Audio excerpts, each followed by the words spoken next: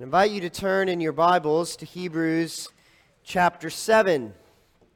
We have been working slowly through this letter to the Hebrews, but this morning I am going to attempt to work through all of chapter 7, so we will see how this goes.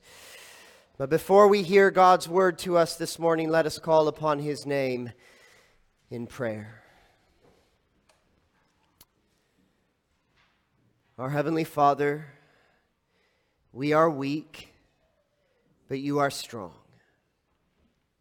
We are as nothing, but You are everything. Left to ourselves, we are helpless and hopeless, but You are a mighty help and sure hope. And so as we come before You once again, seeking to draw near to You through Christ, I pray that we would see that Christ is indeed still bringing us near to You.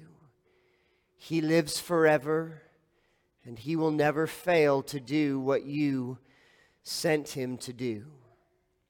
So give us great hope in Christ this morning, we pray. Amen.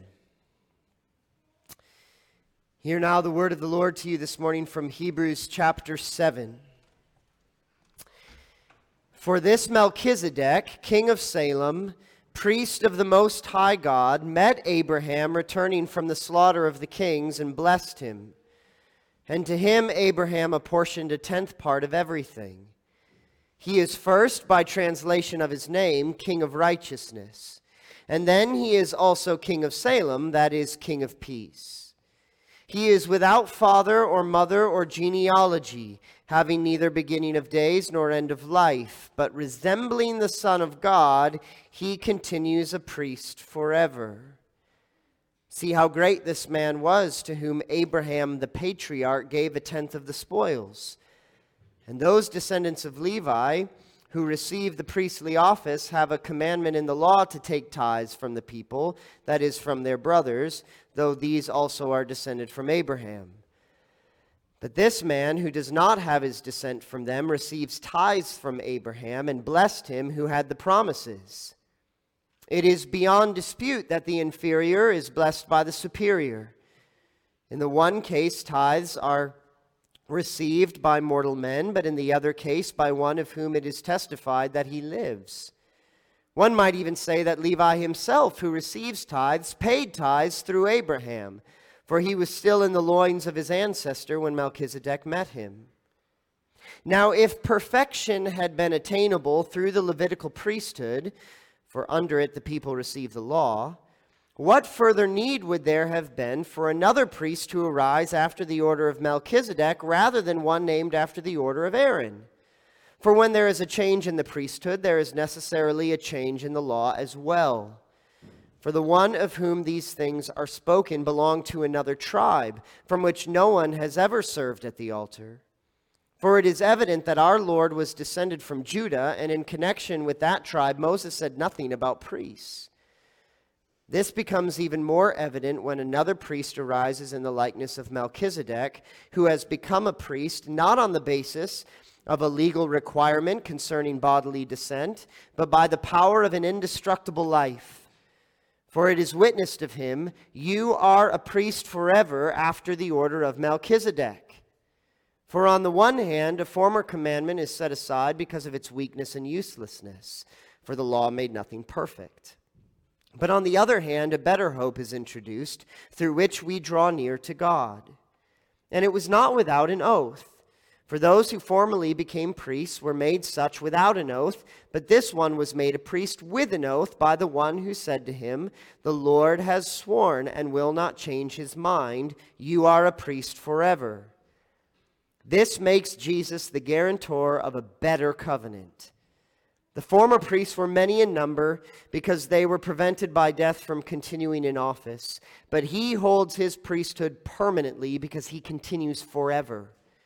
Consequently, he is able to save to the uttermost those who draw near to God through him, since he always lives to make intercession for them.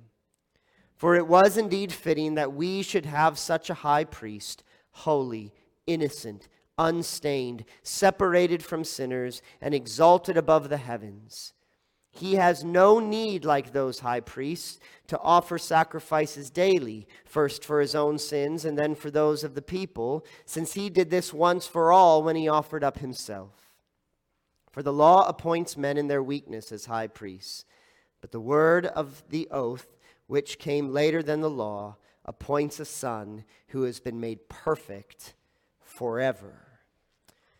This is the holy, inerrant, authoritative, and sufficient word of God.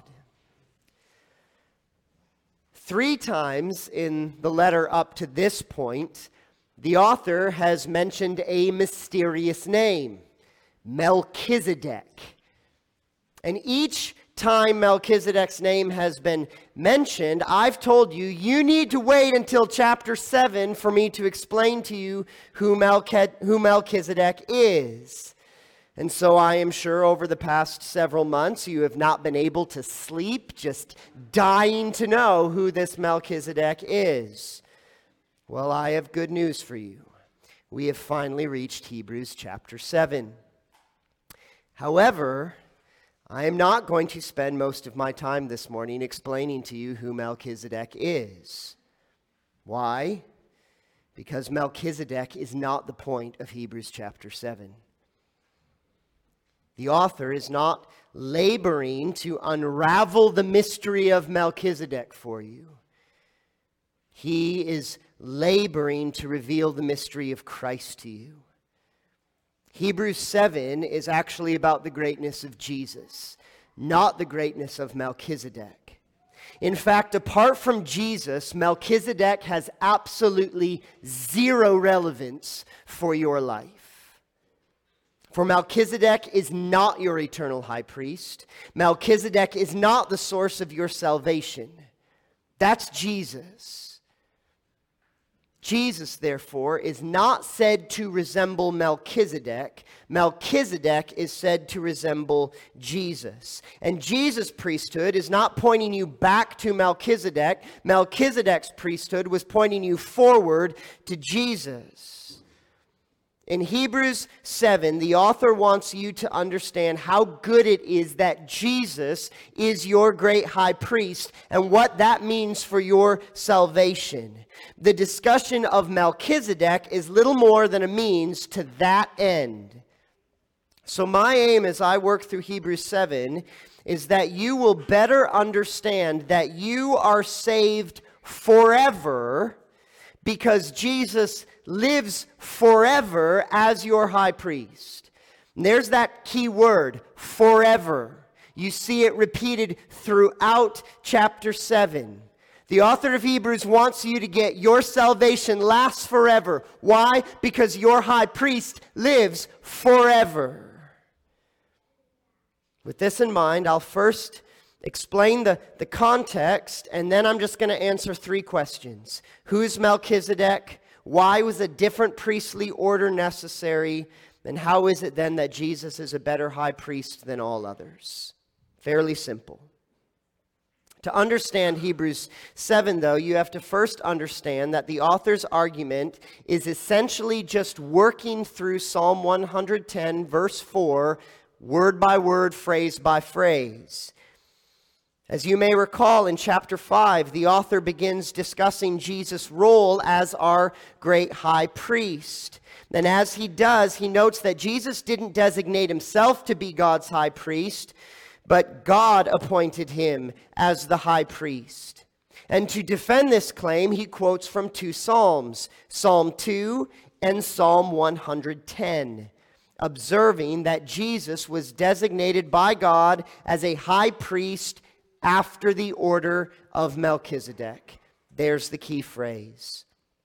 However, before explaining to us what exactly this means, the author paused from chapter 5, verse 11, all the way through chapter 6 to help prepare us to understand what we are going to hear. At the end of chapter 6, though, the author finally returns to this subject matter, that Jesus is a priest after the order of Melchizedek. And that's where we're picking up now in chapter 7. However, as I said, his explanation centers once again on the meaning of Psalm 110, verse 4, which he quoted earlier, which he quotes again twice in chapter 7. Which means we have to have some idea what Psalm 110 is about and what verse 4 actually says. Well, Psalm 110 is a psalm of David. It's a messianic psalm, meaning it's about the future promised king and Messiah whom God was going to send to save his people, who would be descended from David. And one of the striking elements of Psalm 110 is that this future king is also said to be a priest. Now, why is that striking? It's striking because in Israel, priest and king were separate, distinct offices. Yet here in Psalm 110, we read in verse 4, "The Lord has sworn and will not change his mind. You are a priest forever after the order of Melchizedek." So here we hear the Lord swear an oath, which, in light of chapter 6, we know that's significant. But he swears an oath to this messianic king, designating him as a priest. Well, if that isn't strange enough, he doesn't designate him a priest after the order of Aaron and the Levitical priesthood, which is the only order of priests in Israel. He designates him as a priest after the order of Melchizedek. But who on earth is Melchizedek? Well, that's the first question that our author has to address. And he answers this by going back to the only other place in the Old Testament besides Psalm 110 where Melchizedek is ever mentioned.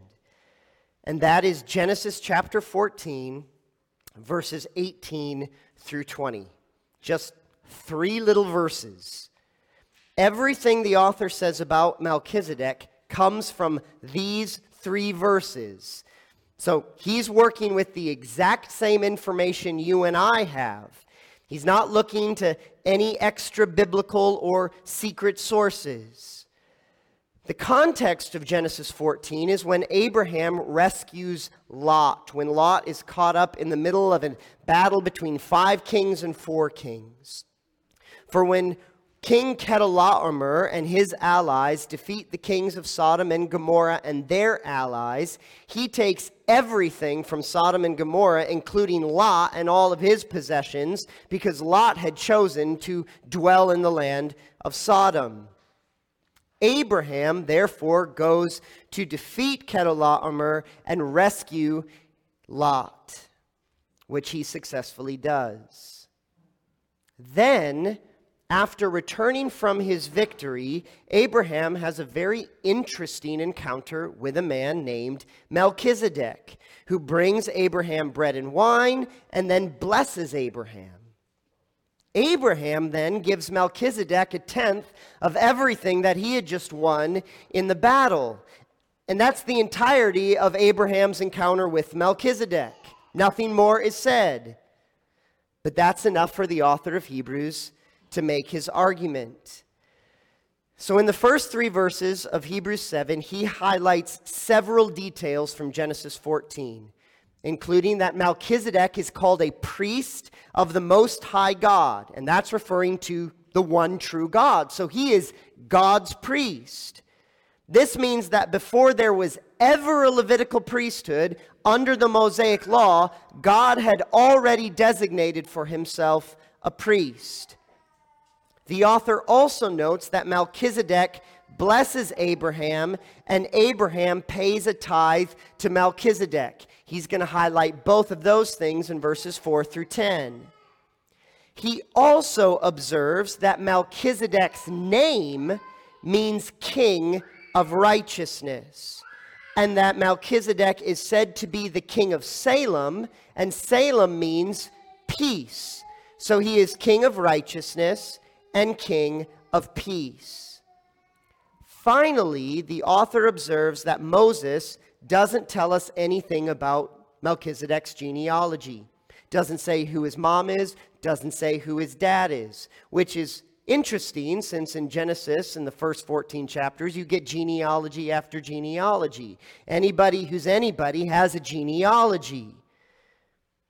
Neither his birth nor his death are recorded. He simply lives. Now, why is all of this so significant? No other New Testament author ever mentions Melchizedek. Hebrews is the only one. Well, the answer is found in verse 3. In all of these ways, the author sees a resemblance to Jesus, to the Son of God. Now, because of the language of being without father or mother or genealogy and having neither beginning of days nor end of life, there are those who have speculated that Melchizedek is a heavenly figure. Perhaps he's even a pre-incarnate manifestation of Jesus, of God the Son. But I don't believe that's correct. For the author is clear that Melchizedek resembles the Son of God. Resemblance is not identity. The author's point here is that there are similarities between the two that are going to teach us something about Jesus. So my answer to who is Melchizedek is this. Melchizedek is Melchizedek. He is a historical priest and king who literally foreshadowed Jesus. Melchizedek is the literary shadow. Jesus is the literal substance. And if we equate them, we lose the author's argument. So how does Melchizedek foreshadow Jesus? Well, we see in Melchizedek one who is both king and priest. He's king of Salem, that's probably Jerusalem at that time, and he is priest of the Most High God. Well, that points to one who's going to come, namely Jesus, who is both king and priest. David was just a king. Aaron was just a priest. Melchizedek is both. Furthermore, just understanding the meaning of his name and the city where he was king brings, again, Jesus to the author of Hebrews. He calls Jesus to mind, for his name means King of Righteousness. He's the King of Salem, which then would be King of Peace. And who is our King of Righteousness and our King of Peace? It is ultimately Jesus. Jesus supplies the righteousness by which we can now be justified by faith, and therefore he brings us peace with God. So I think of Romans chapter 5, verse 1. Therefore, since we have been justified by faith, we have peace with God through our Lord Jesus Christ. And finally, Melchizedek is literally without beginning or end. Meaning there's just no record of his father or mother, of his birth or his death, of his priesthood beginning or ending. Moses doesn't write it down. It's not that he's eternal, it's just Moses doesn't tell us any of those things. Now, in that way, he points us to Jesus, who truly is a priest forever. Jesus, as the eternal Son of God, is literally without beginning or end. He is a priest forever. That's the author's point. He's arguing that Psalm 110 says God swears an oath to the Messianic king that he will be a priest forever after the order of Melchizedek, because Jesus is going to be a priest like Melchizedek, not like the Levitical priests, meaning this: Jesus is a priesthood of one. There's no predecessor, there's no successor. You read about Aaron, he dies, lots of other high priests come after him. You read about all the other Levitical priests, they become priests based on their genealogy. Their dad was a priest, that's why they're a priest. They all keep dying, so we have to keep having more priests. That's not Jesus. He is a priesthood of one. And so in Melchizedek, we see a priesthood that is superior to Aaron and the Levitical priesthood. That's the point in verses 4 through 10. Without going into all of the details, the author essentially makes two arguments to show that Melchizedek is greater than the Levitical priesthood. And it is all based on the fact that Abraham is the patriarch. He doesn't just represent himself, he represents everybody who's going to be descended from him, including Levi and Aaron and all of the Levitical priests. So when Melchizedek blesses Abraham, and it's the superior who blesses the inferior, it shows here Melchizedek is the superior figure. And when Abraham pays a tithe to Melchizedek, that once again shows Melchizedek is the superior figure. So why does the author of Hebrews take time to talk about Melchizedek, even though there are a grand total of 4 Old Testament verses about Melchizedek? First, because David mentions him in Psalm 110, and the author thinks that's significant. And second, he thinks that's significant because Melchizedek is a priest of one, and that's the kind of priest we need. We need a priest who will last forever.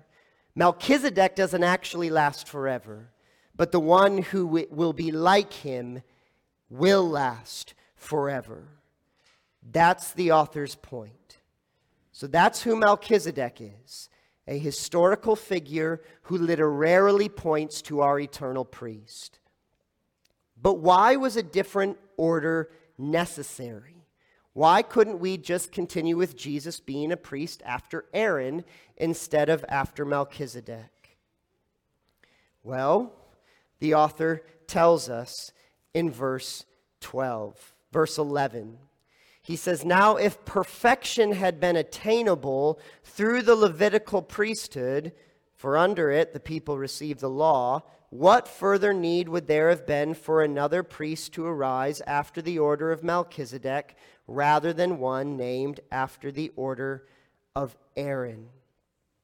The answer is we needed a new Levitical priest and order, a new priest and order apart from the Levitical order, because perfection was not attainable through the Levitical priesthood and law.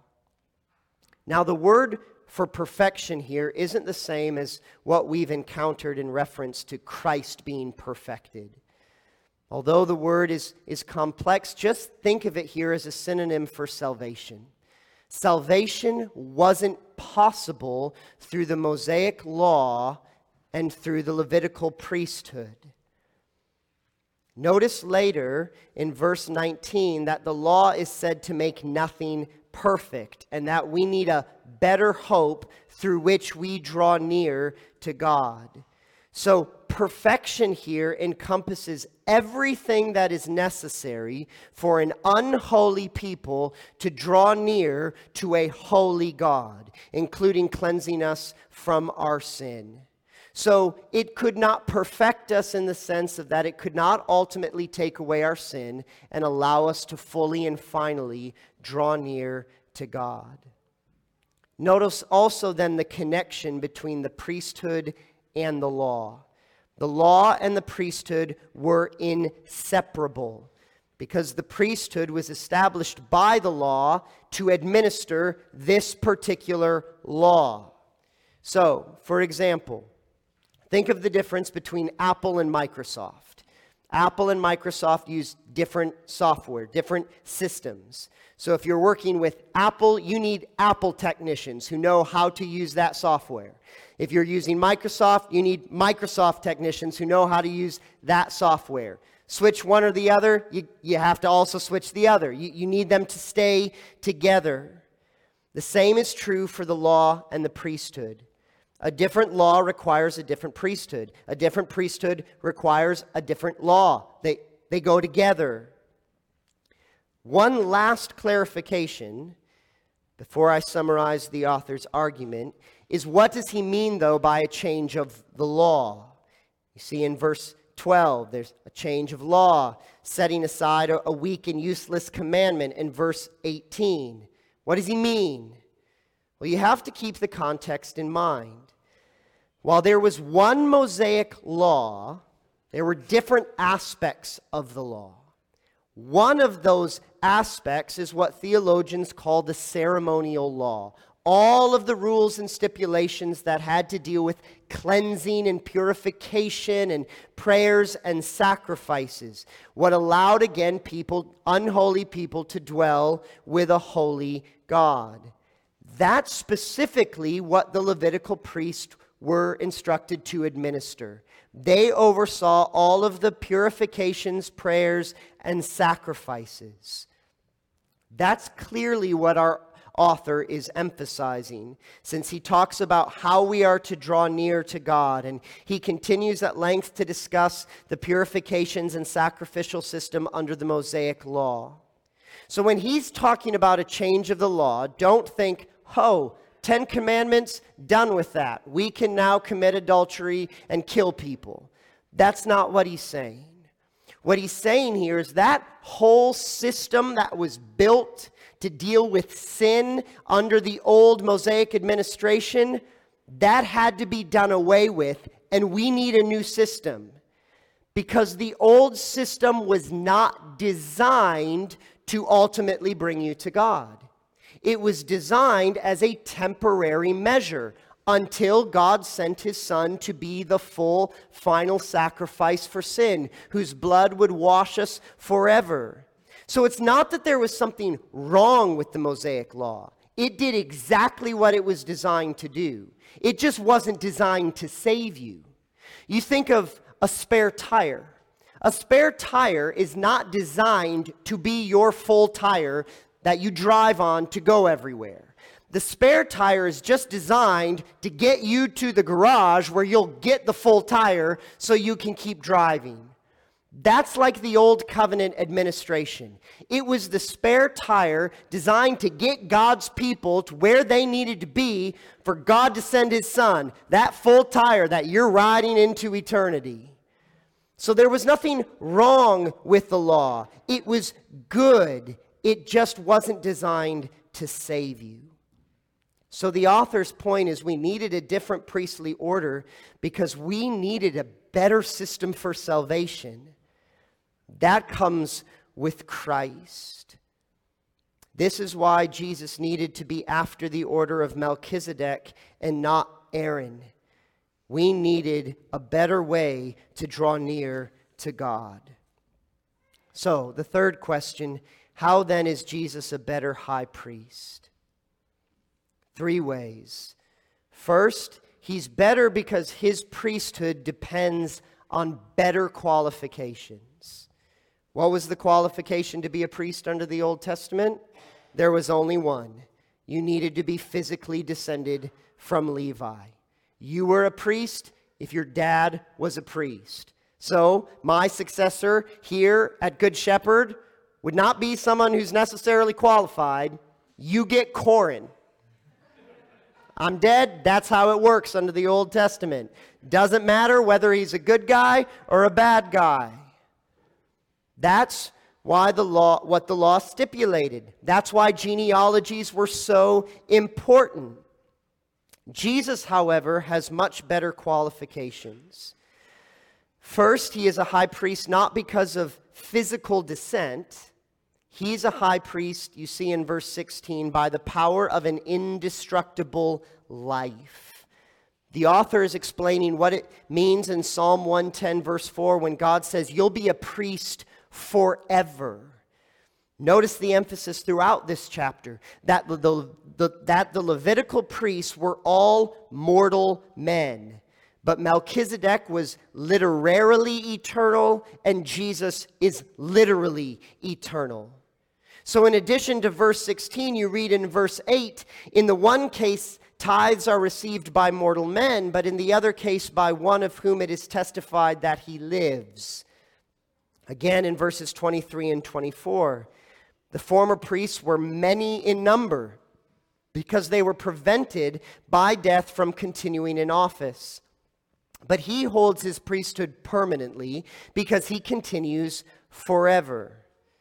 So there is a stipulation in the law about priestly successors because all the priests were mortal and died. You need a rule for succession if your priests keep dying. The same is not true for Christ. He is a priest by the power of an indestructible life, and so he remains forever. Now, in his divinity, Jesus is, of course, eternal. But even in his humanity, Jesus' life is indestructible. You say, well, how can you say his life was indestructible when he died on the cross? Well, he didn't stay dead. Death took his life, but it did not destroy his life. Instead, his life conquered death, and death can never claim his life again. Death has been defeated. Death will one day be destroyed. So all other priests were priests just based on mortality and genealogies, but Christ is a priest by power of an indestructible life. He has resurrection life, and it cannot be touched. Second, priests under the old covenant were just made so by a stipulation of the law, but Jesus was made so by God's oath. In Psalm 110, you hear God swear an oath. He designates the priest he desires, the one he says, he will bring you near to me. So you read in verses 20 and 21, and it was not without an oath. For those who formerly became priests were made such without an oath, but this one was made a priest with an oath. And then he goes on to quote Psalm 110 again. The Lord has sworn and will not change his mind. You are a priest forever. So why is Jesus a priest forever? The power of an indestructible life, but also the power of an indestructible oath. We learned last week in Hebrews 6 that God's oaths reveal the character of his unchangeable purpose. His purpose doesn't change. Therefore, the priest he designates will never change. This is the one that he is called to bring his people near to him.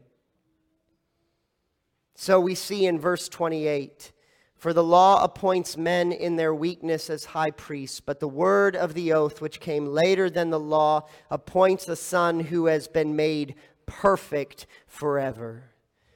And here perfect means again what it is always meant when applied to Jesus, which is that he is fully equipped to do what God has called him to do. Jesus is fully and powerfully enabled to bring you near to God. But he's also qualified because he has been separated from sinners. Remember, all that was required under the old covenant to be a priest was that your dad was a priest. That doesn't mean you were a very good priest. One of Israel's main problems was that their priests were as corrupt as they were. So what does Aaron do as soon as he's made high priest? He fashions a golden calf and he leads them in idolatrous worship. What happens to Aaron's sons, Nadab and Abihu? Well, God kills them because they don't offer sacrifices the way they're supposed to. Think about Eli's sons, who are described as worthless men who don't know the Lord, and God kills them too. See, we need priests whose ministry will actually purify us and not further pollute us. I think of when I'm hand washing dishes with a sponge. Well, after doing that for a while and you've washed several dishes, I need to pause and actually wash out the sponge because it's collected so much grime that if I just keep going, it'll make the dishes dirtier, not clean. In the same way, as you see in verse 27, the priests who were sinners had to keep offering sacrifices for themselves before they could offer sacrifices for anybody else. But Jesus is not a sinner who contaminates his people. He's been separated from sinners in the sense that he has been free of sin. It says in verse 26, for it was indeed fitting that we should have a high priest, holy, innocent, unstained, separated from sinners, and exalted above the heavens. He did not share in our spiritual corruption. In fact, this is another meaning of his indestructible life. It is indestructible in that death cannot destroy it, but also in that sin cannot corrupt it. And this is why he, as the priest, as the perfect priest and sacrifice, only needed to offer himself once forever. So we don't need many priests because Jesus lives forever. We don't need many sacrifices because Jesus' sacrifice is sufficient forever. So he is a better high priest because he has better qualifications. Number two, he is better because he has made a better way. Now, I'm not going to spend much time here because this is the theme of chapter 8. But Jesus is said in verse 22 to be the guarantor of a better covenant. The weak and useless commandment, the system that was never designed to save sinners and ultimately bring them near to God, was set aside when we were given a high priest from a different order. And so, as it says in verse 19, we were given a better hope through which we draw near to God. You now actually have hope to draw near to God. There is a way, a much better way. It works. And how is he the guarantor? Well, he proved its effectiveness through his own resurrection. And since he lives forever, he can now always bring many sons to glory with him. He guaranteed it with his own blood. His resurrection, life, and power guarantee the resurrection of his people. Third, he is a better high priest in light of all that I have just said because he saves forever, not just for now. That's what I want you to get from what I've been saying. All of this forever talk about Jesus is good news because it means the salvation he has accomplished is forever, not just for now. So if you've gotten a bit lost along the way, let me just help reorient you. So even if you don't understand every step of the argument in Hebrews 7, you can understand the author's conclusion in verse 25. The author says, consequently, meaning because of everything that I've just said, because Jesus is a high priest after the order of Melchizedek, which is an eternal order of one, he is able to save to the uttermost those who draw near to God through him, since he always lives to make intercession for them. So if you get nothing else, get this. Jesus lives forever, which means he is your high priest forever, which means his ministry effectively saves you forever. You think, why couldn't you have just said that at the beginning, Pastor? Well, because he took a long time to say it. The author's concern in Hebrews is that some might fall away, right? That's his big concern. But what does he keep doing? He just keeps pointing them to the assurance of their salvation. And the assurance ultimately rests on the eternal priesthood of Jesus. And so, Christian, you need to understand once again that because Jesus lives forever as your high priest, you are saved forever. He has been perfected forever. He holds his priesthood forever. And because he is forever, Christian, you cannot fall away. He doesn't save part way. He saves to the uttermost. Yet the author is clear again that this is true only for those who continually draw near to God through him. And so the implicit exhortation once again is keep drawing near to God through Christ. He is the only way. But let me just point out one last thing as I close. It's not surprising that as the author talks about drawing near to God, he talks about prayer. Because faith is drawing near to God as we pray. As faith prays, calls upon God, depends upon God, trusts in God, well, we draw near to him. So prayer is the path that faith walks to come closer to God. And prayer is implied back in chapter 4, verse 16, when the author says, let us then with confidence draw near to the throne of grace, that we may receive mercy and find grace to help in time of need. In that instance, as he talks about Jesus as our great high priest, he then encourages us to pray in light of it. Prayer brings you near to God through Christ. It is like ascending with the angels up the ladder in heaven, which Jacob saw in Genesis 28. But in chapter 7, the author again highlights prayer in light of Christ's high priesthood. But this time, he doesn't talk about our prayers. Instead, he talks about Jesus' prayers. And I find this very encouraging.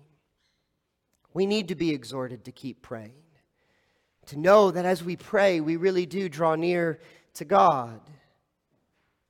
But what about when our prayers are weak? We don't really know what to pray for. What about when our prayers are few or far between? Maybe the hardships of life have just discouraged us from praying. We don't really feel like praying. We're forgetful. We're distracted by other things. Well, then what's happening to us then? When our prayer life is not very good, does that mean we're really far from the Lord? If we're honest, our prayer life isn't what we want it to be. I think it's pretty much universal. Every time I meet with other pastors and asking, what are ways that you want to be growing in your Christian life? Even every pastor I talk to, the first thing is, I want to pray better. I wish I had a better prayer life. The good news of Hebrews chapter 7, verse 25, is that your prayers to Christ are not what ultimately brings you to God. Instead, it is Christ's prayers for you that draw you near to God. You are saved by the eternal life, obedience, death, sacrifice, ascension, and intercession of Jesus Christ. He has done everything once and for all to secure your inheritance, but he is still at the Father's right hand praying to bring you into that inheritance. Because Jesus always lives, he is always praying for you. I find great comfort when I stand in this pulpit and I'm praying for the Lord to illumine us and to be with us, that I'm not the only one praying for that. Jesus Christ, the true worship leader, is in heaven praying for that to happen for us. And you think, what are all the things that Jesus is praying for you? Well, he's praying a lot of things for you. But one thing I can tell you for sure is that he is praying for you exactly what he prayed for Peter when he prayed that Peter's faith would not fail. And that's why Peter's faith did not fail. You better believe Peter's faith fails if Jesus isn't praying for him. And you better believe your faith fails if he's not praying for you. But I have really good news for you. All of that explanation about a high priest who lives forever, who doesn't have any predecessors or successors, means he is praying for you and he will never stop praying for you. That's why you're still alive right now in your pew. And that's why some of you, you've been feeling, I want to give up on my faith. You want to know why you haven't? The Lord Jesus Christ has sustained you by his prayers. And he will sustain you tomorrow and the next day and the next day into eternity. Are your prayers faltering? Are they few and far between? Even so, Jesus' prayers aren't. Do you not always know what to pray for? Even so, Jesus does. As Louis Berkhoff once wrote, it is a consoling thought Christ is praying for us even when we are negligent in our prayer life.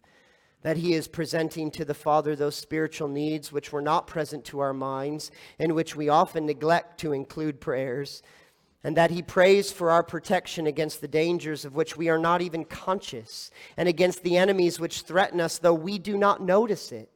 He is praying that our faith may not cease and that we may come out victoriously in the end. But perhaps no one said it better than Robert Murray McCheyne. I've quoted this before and I will quote it again as I close. McCheyne once wrote, if I could hear Christ praying for me in the next room, I would not fear a million enemies. Yet the distance makes no difference. He is praying for me. Let us pray.